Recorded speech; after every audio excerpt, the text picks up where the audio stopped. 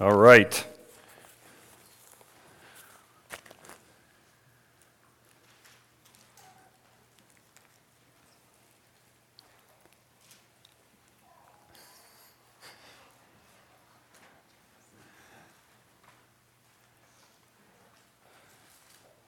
Just trying to make sure everybody's awake this morning. Looks like a lot of you had serious things going on this week.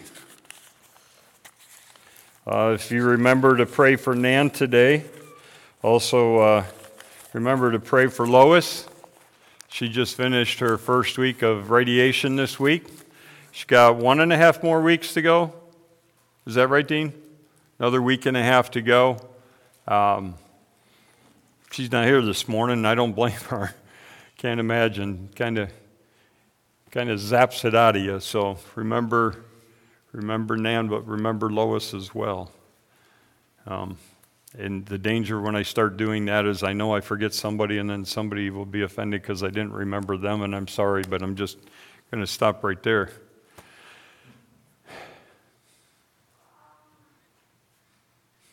Russ, it's good to see you, man. How were the ribs? Still a little sore. Yeah, you know about that too, don't you? Yeah, you do. How many ribs did you break a couple months ago? 3? 3? Nothing compared to Don's 9 over there that he did a couple of years ago, but there's just sissy stuff there, man. Can you imagine 9 busted ribs? I had a few cracked ones in high school when I was playing soccer, and man, is it hard to run and breathe when you have a cracked rib. It's just hard, and then if you get hit again, forget it. We're glad you're here. Whether you had a rough week or not, we're glad you're here. Been talking about Paul encouraging one another. So I'm going to ask you, I asked you this last week, I'm going to ask you again today. How many of you have been encouraged this past week by someone from this congregation? And if it's a spouse or a sibling, it doesn't count, okay?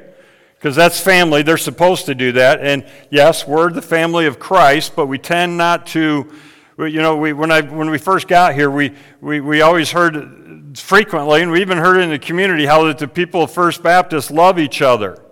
And there's been instances where when Penny had surgery, we ladies stayed overnight with her for a few days to help her in the early recovery. And I know that Ron had an episode a few months ago, and you ladies stepped up and stayed with Terry 24/7 for about 4 or 5 days, something like that. And it's those big occasions that we love each other, but do we love each other enough to follow the commands in the Scriptures to encourage one another? So I want to know how many of you this past week were encouraged by somebody from the fellowship here that's not a sibling or a spouse. Go ahead and raise your hand. Praise the Lord. That's more than last week. Maybe you're getting the idea. Keep it up. Because in the first part of Acts chapter 20, Paul is encouraging, as he's leaving Ephesus after the big uproar there, he's encouraging the churches in Macedonia, and then he goes on over to Greece, and then he comes back and he encourages the church in why am I not? I know it starts with a T. There we go, Troas. Wow. Brain blank there.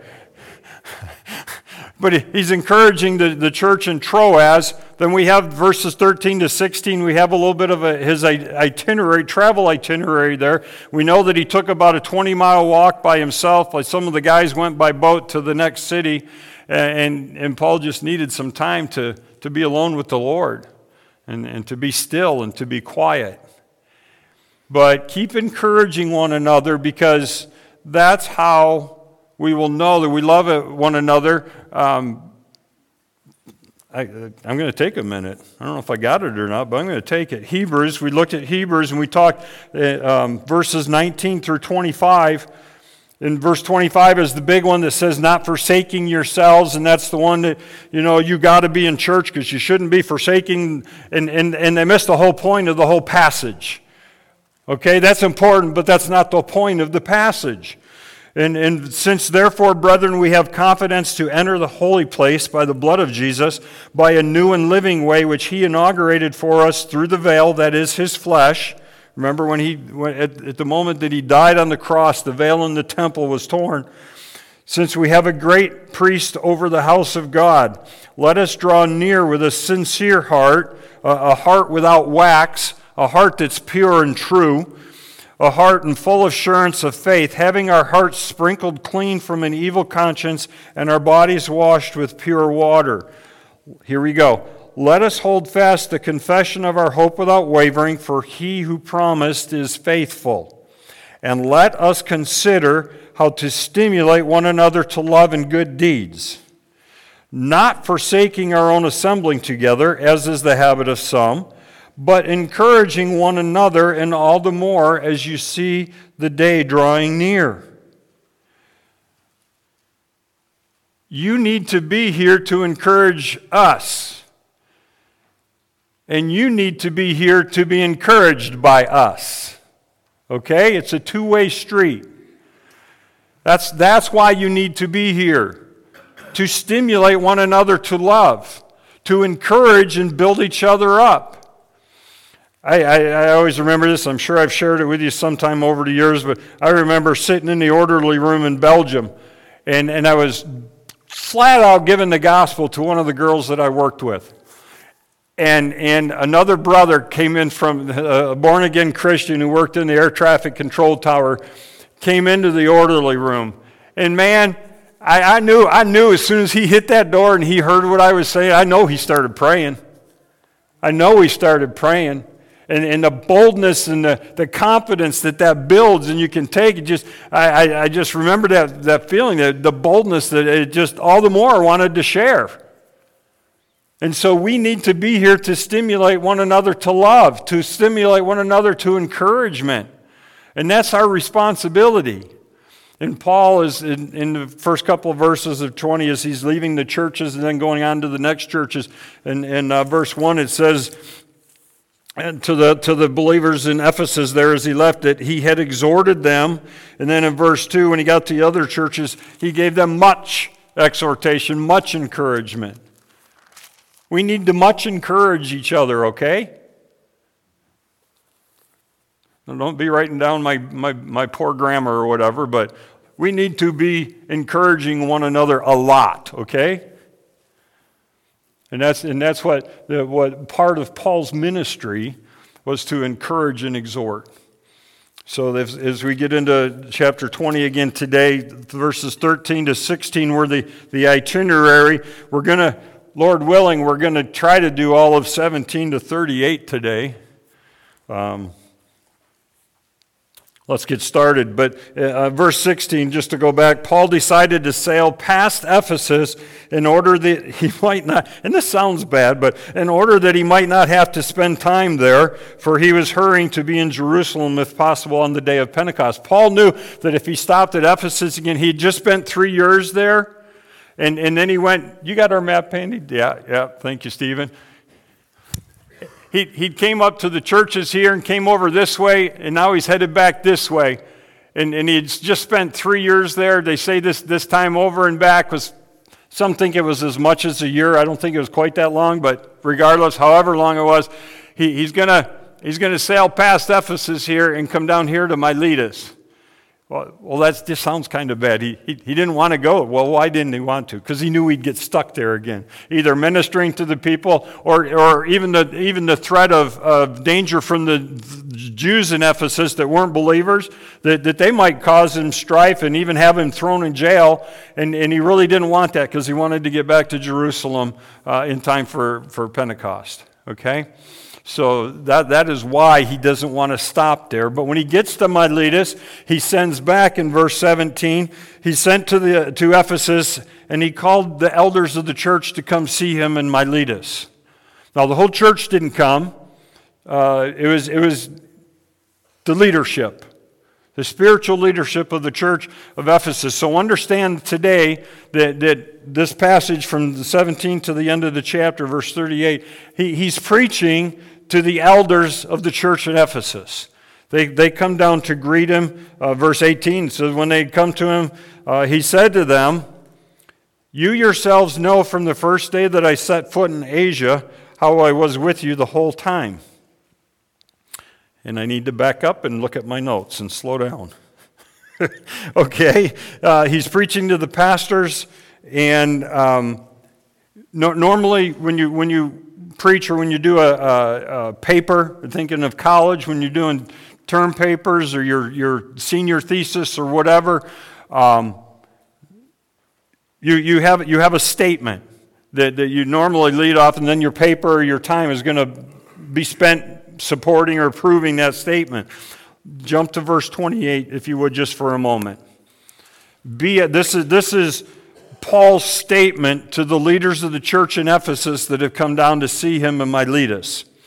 "Be on guard for yourselves and for all the flock, among which the Holy Spirit has made you overseers, to shepherd the church of God, which he purchased with his own blood." So this is what he wants to do with his time with them, the short time before he hops back on the boats and heads back towards Jerusalem. The time that he spends with them, he wants to tell them, teach them, wake up, leaders of the church, wake up, be on guard, be ready, and know that the Holy Spirit has made you overseers to shepherd the church, which God purchased with his own blood. And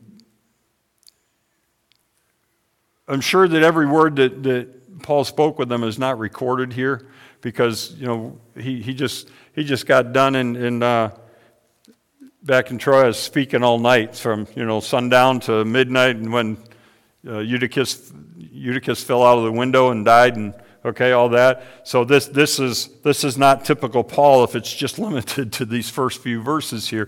But this is what the Holy Spirit led Luke to record as to what Paul spoke into the hearts of the leaders that came down from Ephesus, to be on guard for yourselves. And just briefly, if there is a sub-thesis or a sub-point to his thesis statement there in verse 24, in the middle of the verse, he says, "that I may finish my course."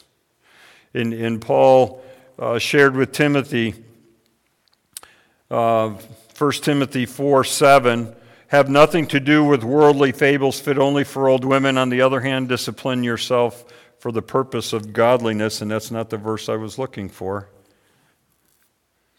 Verse 16, "Pay close attention to yourself and to your teaching. Persevere in these things, for as you do this, you will ensure salvation both for yourself and for those that hear you." That's just a reiteration or a reminder of his thesis statement here of what he's doing, telling the people to be on guard, pay attention to yourself and to your teaching. It's difficult for a pastor or an elder to lead the flock if he's living in sin. You won't ever find a perfect pastor, because we too are human, we too still sin. But if that is more of their life than not, there's a problem. I want to read a short excerpt from Charles Spurgeon on his lectures to his students. And the regard, or the quote, is in regard to the need for the minister to guard his own personal character. You almost might find this a little humorous, but humor is not the intent. "We have all heard the story of the man who preached so well and lived so badly that when he was in the pulpit, everybody said he ought never to come out again. And when he was out of the pulpit, they all declared that he never ought to enter it again. Too many preachers forget to serve God when they are out of the pulpit. Their lives are negatively inconsistent. Abhor, dear brethren, the thought of being clockwork ministers who are not alive by abiding grace within, but are wound up by temporary influences. Men who are only ministers for the time being under the stress of the hour of ministering, but cease to be ministers when they descend the pulpit stairs. True ministers are always ministers. It is a horrible thing to be an inconsistent minister. Tony Moreta, in whose book that quote I found that was, he comments, Spurgeon's charge is a call to consistency. Not perfection, but consistency. We who are overseers must live a consistent life of godliness. We must consistently care for the flock in word and in deed. Now we kind of got his thesis statement and that his purpose, his whole purpose, and this is his third missionary journey, is that he will finish his course. Well, who set out his course for him? The Lord did. The Lord set his course out for him, and he sets your course for you, and your course is different than her course, and different than his course, different than my course, and different than his course. But the Lord sets your course out for you. Is it a driving goal and desire in your life to fulfill what he has for you? Because remember, if you're still here, he ain't done with you yet. Don't care how old you are, how decrepit you are. If you're here, it's because he's still using you. Let him use you. Strive to complete the ministry that he has set for you. Mary and Martha, and Mary's at the feet of Jesus complaining that Martha's just being busy. And Jesus said she did what she could. She's doing what she can. And what each of us does is different than the person sitting next to us. I can't do what you can do.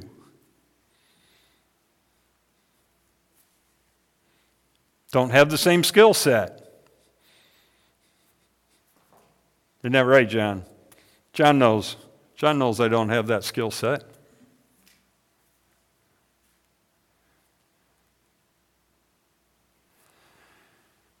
Set about and determine each day as you walk with the Lord that you will strive to fulfill the ministry that God has given you. Now, how does Paul do that? The title of the message is The Serve. There's going to be a lot of thes, so if you want to follow in notes or an outline, if I say the, you know it's another step in it. And the first step is the people. Verse 18, you know yourselves from the first day that I set foot in Asia, how I was with you the whole time. He was in with the people. That's what the shepherd's supposed to be. I got a book that says you want to be a shepherd, you got to smell like the sheep. If you don't smell like the sheep, you're probably not a good shepherd. Paul says, I've been with you. He was with them for 3 years. You know how I live, and I don't want to get ahead. You'll see in the next few verses. You know how I live. You know how I work. You know how I minister. You know what I preach. You know what I teach. You know who I am. Verse 19, serving the Lord with all humility and with tears and trials which came upon me through the plot of the Jews. Beth and I probably some of you probably know this or have heard the story. Beth and I met on the tennis court when we were in Bible college. And we fell in love. Okay, moving right along. I tell you, I shouldn't try jokes. But when you serve the tennis ball, you're going to try to put it in a place where the other person isn't. I mean, the object is to score a point. And you may try to deceive it and make it look like you're going that way and you're going to hit it that way. You may try to put spin on the ball so when it hits it goes funny and makes it difficult to return. I think of but when you go to serve, the ball's right up there for everybody to see. You can't hide it. It's up there, but what you're trying to hide, what your intention is, what you're going to do with it. Same thing with a volleyball player when they serve. They throw the ball up and then hit it, but you don't know what kind of spin they're going to try to put on it. Some of them jump when they serve the ball to get a better angle on it. quarterback in football. It's all about the deception. You don't want the defense to know what you're doing, whether it's going to be a handoff, whether it's going to be a pass, a flea flicker, a run, whatever. The offense does everything they can to mask what they're going to do when the ball is served back to the quarterback. As a pastor, I could add a baseball pitcher too for that matter, but as a pastor, the goal is not to set up to serve to deceive anyone, to pull a fast one on you, to pull a trick. Paul says, serving the Lord with all humility and with tears and with trials which come upon me through the plots of the Jews. He was there to serve, to be transparent, to be open with them. There was no tricky spin he was going to put on the serve, or no fake end around or whatever. He was going to be real to them. And they had the 3 years to see it. And now he's again reminding the elders of who he is and what he was when he was with them. Verses 20 and 21, the teaching of the Word. We've got the people to serve the Word. I did not shrink from declaring to you anything that was profitable, and teaching you publicly and from house to house, solemnly testifying to both Jews and Greeks of repentance towards God and faith in our Lord Jesus Christ. At different times I've pointed out earlier on in Acts of the list of 7 or 8 active verbs that God did for the people of Israel. And then there's a couple other chapters where we've pointed out the action verbs of Paul in his ministry. And again, today we have a few of those action verbs. We have in verse 19 the serving, verse 20 the teaching, and verse 21 the testifying. How was he teaching? He taught publicly, he taught in the synagogue, he taught on the street corner, and from house to house. He was prepared and he was ready to preach and teach whenever, wherever. And the word in verse 21, solemnly testifying, we know that as a let me start again. If you're going to testify, think of a courtroom, you're a witness to the truth. Or hopefully the prosecutor is hoping that you're going to support the truth. And Paul says here, I witnessed to you. I was a witness of what God has done in my life. I was a witness to you, to what the Word of God says and what it means. And we'll see in verse, if you jumped over to verse 29, 28 and 29 is part of his responsibility of being on guard and trying to protect the flock, is to teach the Word, testify to Jews and to Greeks, he was inclusive there, of repentance towards God and faith in our Lord Jesus Christ. We talk about that repentance. Again, our picture here is that God stands here and we're supposed to be right here next to Him in our relationship with Him. And as the world goes that way, I can't even remember what the instance was, but Beth and I were talking this week, and it was like, there it is, sliding away from the Lord, but we're keeping our distance from the world, but we're sliding away from the Lord. And we ought not to be doing that. But when you're walking towards the world, even before you know Jesus, when you're walking towards the world, the idea of repentance is to turn around. It's a 180. And it's a turnaround to come stand next to the Lord, to be next to the Lord in your relationship with Him.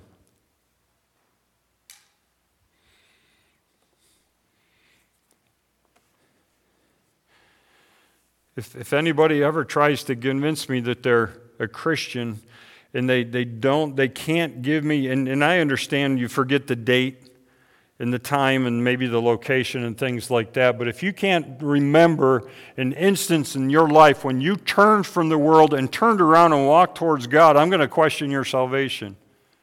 Not to your face. I'll pray for you and leave that up to the Lord because He's the judge. He's the one that's going to make that decision when you die. But if there isn't a moment of repentance and, well, I just kind of grew into my Christianity, that's a bunch of hogwash from the world. Your mama remembers the moment you came out of her, and that's on your birth certificate. You ought to be able to remember the moment in your spiritual life when you came to Jesus, when you had the second birth, when you had the spiritual birth. Like I say, you might just remember that it was in Bible school when you were a kid. You might not remember that it was on June 9th, 1970 that you came to Jesus, okay? I get that. But there needs to be that moment where you know in your life that you turned from the world, you repented of your sin, and you came to Jesus. I pray that each one of you that claims to know Jesus has that experience and can remember that. It's a pretty important date you need to remember. Paul says, I did not shrink. I don't think Paul ever shrank from anything in his life. I mean, when he was persecuting Christians, he was going to be the best one at it. And when he came to Jesus, when he came to Jesus, I got to keep it right here, and repented and came to the Lord, he was going to be the best he could be at what he was doing. I did not shrink from declaring to you anything that was profitable, teaching you publicly house to house, and witnessing, testifying, telling to Jews and Greeks. Verses 22 to 24, we have the Holy Spirit. And now behold, bound in spirit on my way to Jerusalem, not knowing what will happen to me there, except that the Holy Spirit solemnly testifies to me in every city, saying that bonds and afflictions await me. But I do not consider my life of any count as dear to myself, in order that I may finish my course and the ministry which I received from the Lord Jesus, to testify solemnly of the gospel of the grace of God. So the Holy Spirit, and we've talked about this earlier in Acts 2, that if you're born again, you have the Holy Spirit indwelling you. If you don't have the Holy Spirit indwelling you, then you know that you're not born again. That you are not a Christian if you do not have the Holy Spirit dwelling in you. I'm sure a mathematician could put that in a good sort of algebraic equation or something that would make sense to mathematicians. But if this, then that, and if not this, then not that. If you got God, you got the Holy Spirit. If you don't have the Holy Spirit, you know you don't have God. It's easy. It's that simple.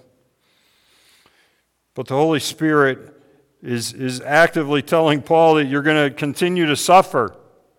And as if Paul hadn't had enough of that already. All of his beatings. And we know that when he left Thessalonica, I don't know if you remember when he left Thessalonica, they scurried him out at nighttime under darkness and got him over to Berea so that he would be safe. And then some of the Jews that wanted to keep stirring trouble in Thessalonica, they said, well, he's not genuine. He's not true to the faith. He skated out of here. He wasn't sincere in his faith. If he was, he would have stayed here and faced the music. And the same thing is kind of what's happening here in Ephesus. Is that they are it's a smear campaign, is what it is. It's a smear campaign to try to discredit Paul and his testimony. And if you can discredit the messenger, then you can usually discredit the message. And so they're trying to discredit who he is and what he did and what his service was and what he preached and what he witnessed and what he testified of. He says, I don't consider my life of any account as dear to myself, that I may finish my course in the ministry which I had received from the Lord Jesus.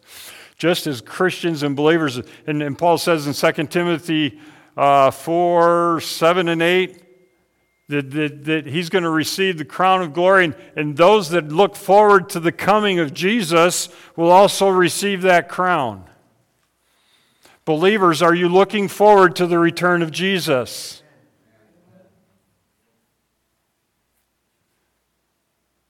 It ought to be a longing. It ought to be a desire. It should be, it's like me wanting that Hershey candy bar with almonds in it. You don't have to force me to do that. I long for that. I love that. As Christians, we ought to be looking for the return of our great Savior and God. Paul says here, I want to finish my course. I want to finish the ministry which I received from the Lord Jesus. Maybe not in those exact words or terms, but is that a goal every morning when you wake up and you put your feet on the floor as you get out of bed? Lord, today help me get closer to finishing the ministry that you have for me. May I live my life today in such a way that other people will see you working through me for your glory, but in that for me, in my heart, I know that it's getting me closer to the completion of the ministry that you have for me.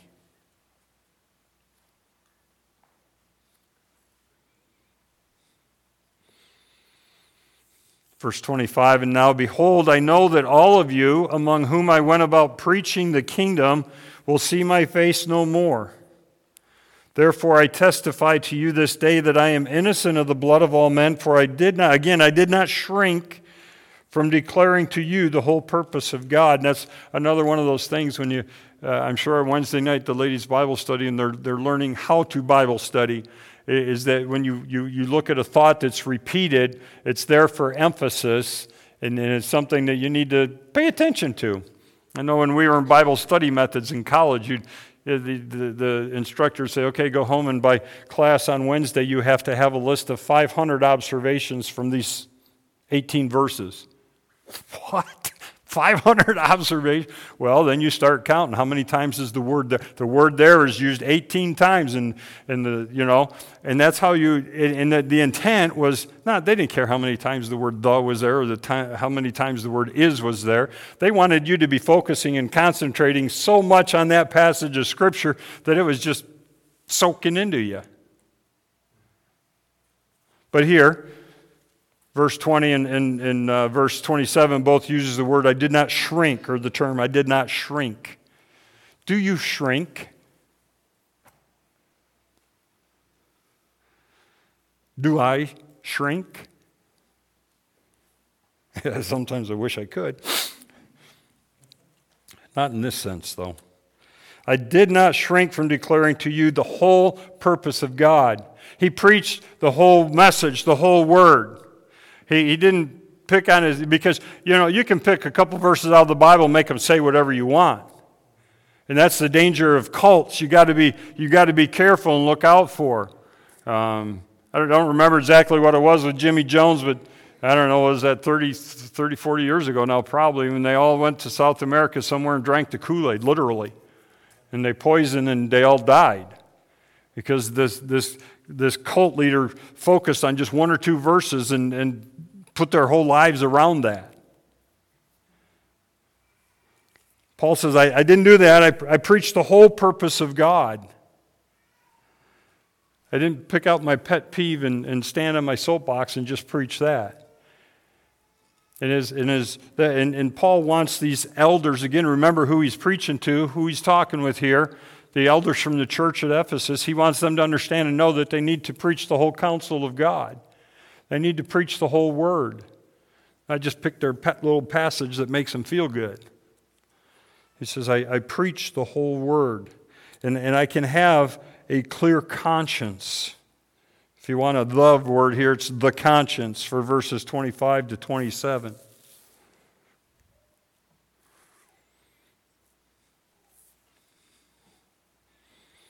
says, I am innocent to the blood of all men. We won't take the time to turn there, but that's a reference to Ezekiel.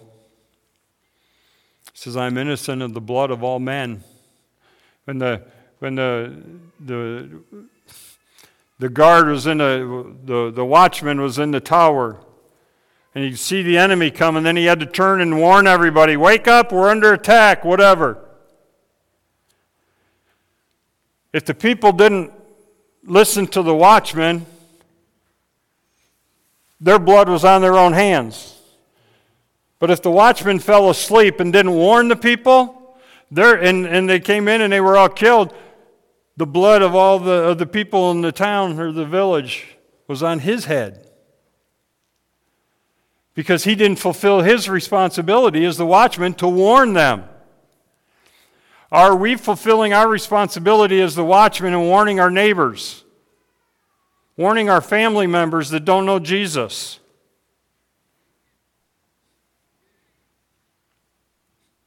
Paul's telling the elders, warn them. I have fulfilled my obligation. I have fulfilled my ministry. And I'm moving on to the next phase that God has for me. He's on his way back to Jerusalem. But to the leaders of the church in Ephesus, guys, you're going to be here long term. You're going to be here in Ephesus. You're the watchman. Tell them, warn them. And then Paul warns them, back to our thesis statement, be on guard for yourselves and for all the flock. Look out. Be aware. Don't have your head stuck in the sand. Be on guard for yourselves and for all the flock among which the Holy Spirit has made you overseers. So shepherd the church of God, which he purchased with his own blood.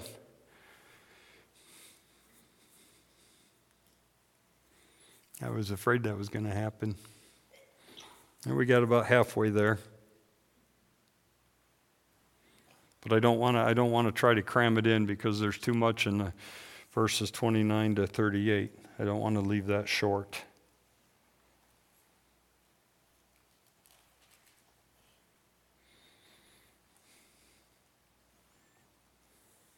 Guard yourselves, people.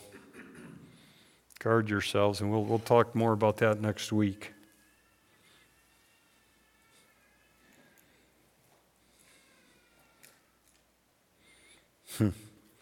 My mind just always goes back to the Paul Tripp quote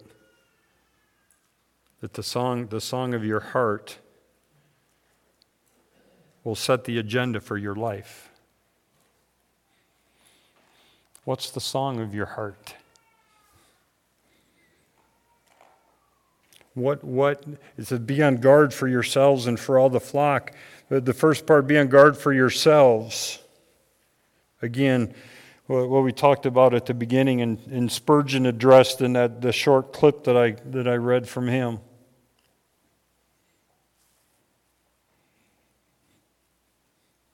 We can't be good ministers of the word if we're wallowing in sin. What are you wallowing in? What are you meditating on? What are you marinating in? Are we marinating in the world's entertainment, in the world's music? I'm starting to sound like an old guy.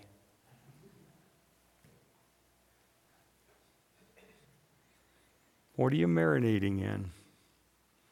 It's really difficult if there's no joy in your own life, and if you're wallowing and living in sin, there's not going to be joy in your life.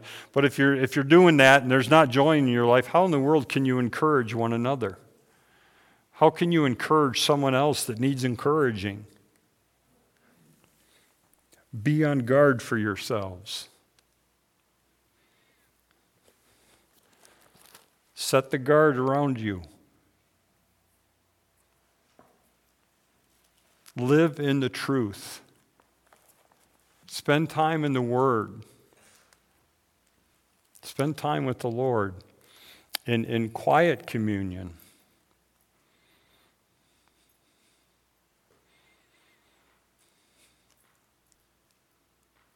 When it gets quiet in here, it almost hurts your ears, doesn't it? Let your ears hurt a little bit during the week. Be quiet. Be still.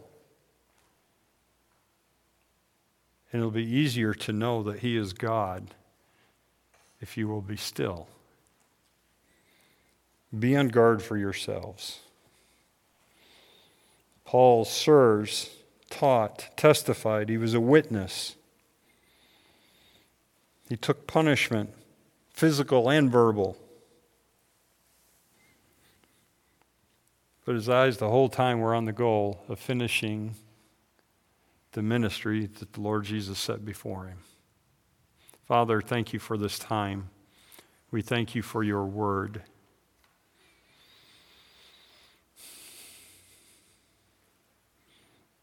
God, give us joy that we may encourage one another.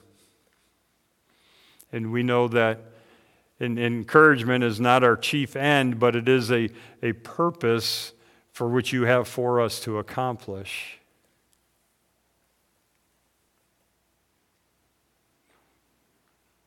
Help us to guard ourselves, to be cautious with what we let ourselves encounter during the week, for what we sit in, what we marinate in, what we stew in.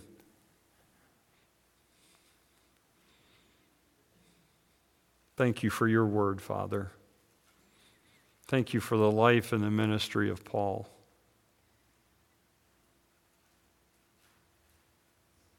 We give this week to you and just remember the opportunities we think of. See you at the pole on Wednesday morning. We pray for the teens of our community. They need to know you. They need to have people serving them, people testifying to them, people witnessing and preaching to them the word of Jesus Christ. For the women coming on Saturday, open hearts and minds. May there be repentance because of the word shared. May there be joy in hearts when those hearts are made right with you, Father. We look forward to this week. We look forward with excitement to what you have in it for us. And Father, please help us not to come up short, but help us to not shrink this week. And we pray this in Jesus' name. Amen. Thank you.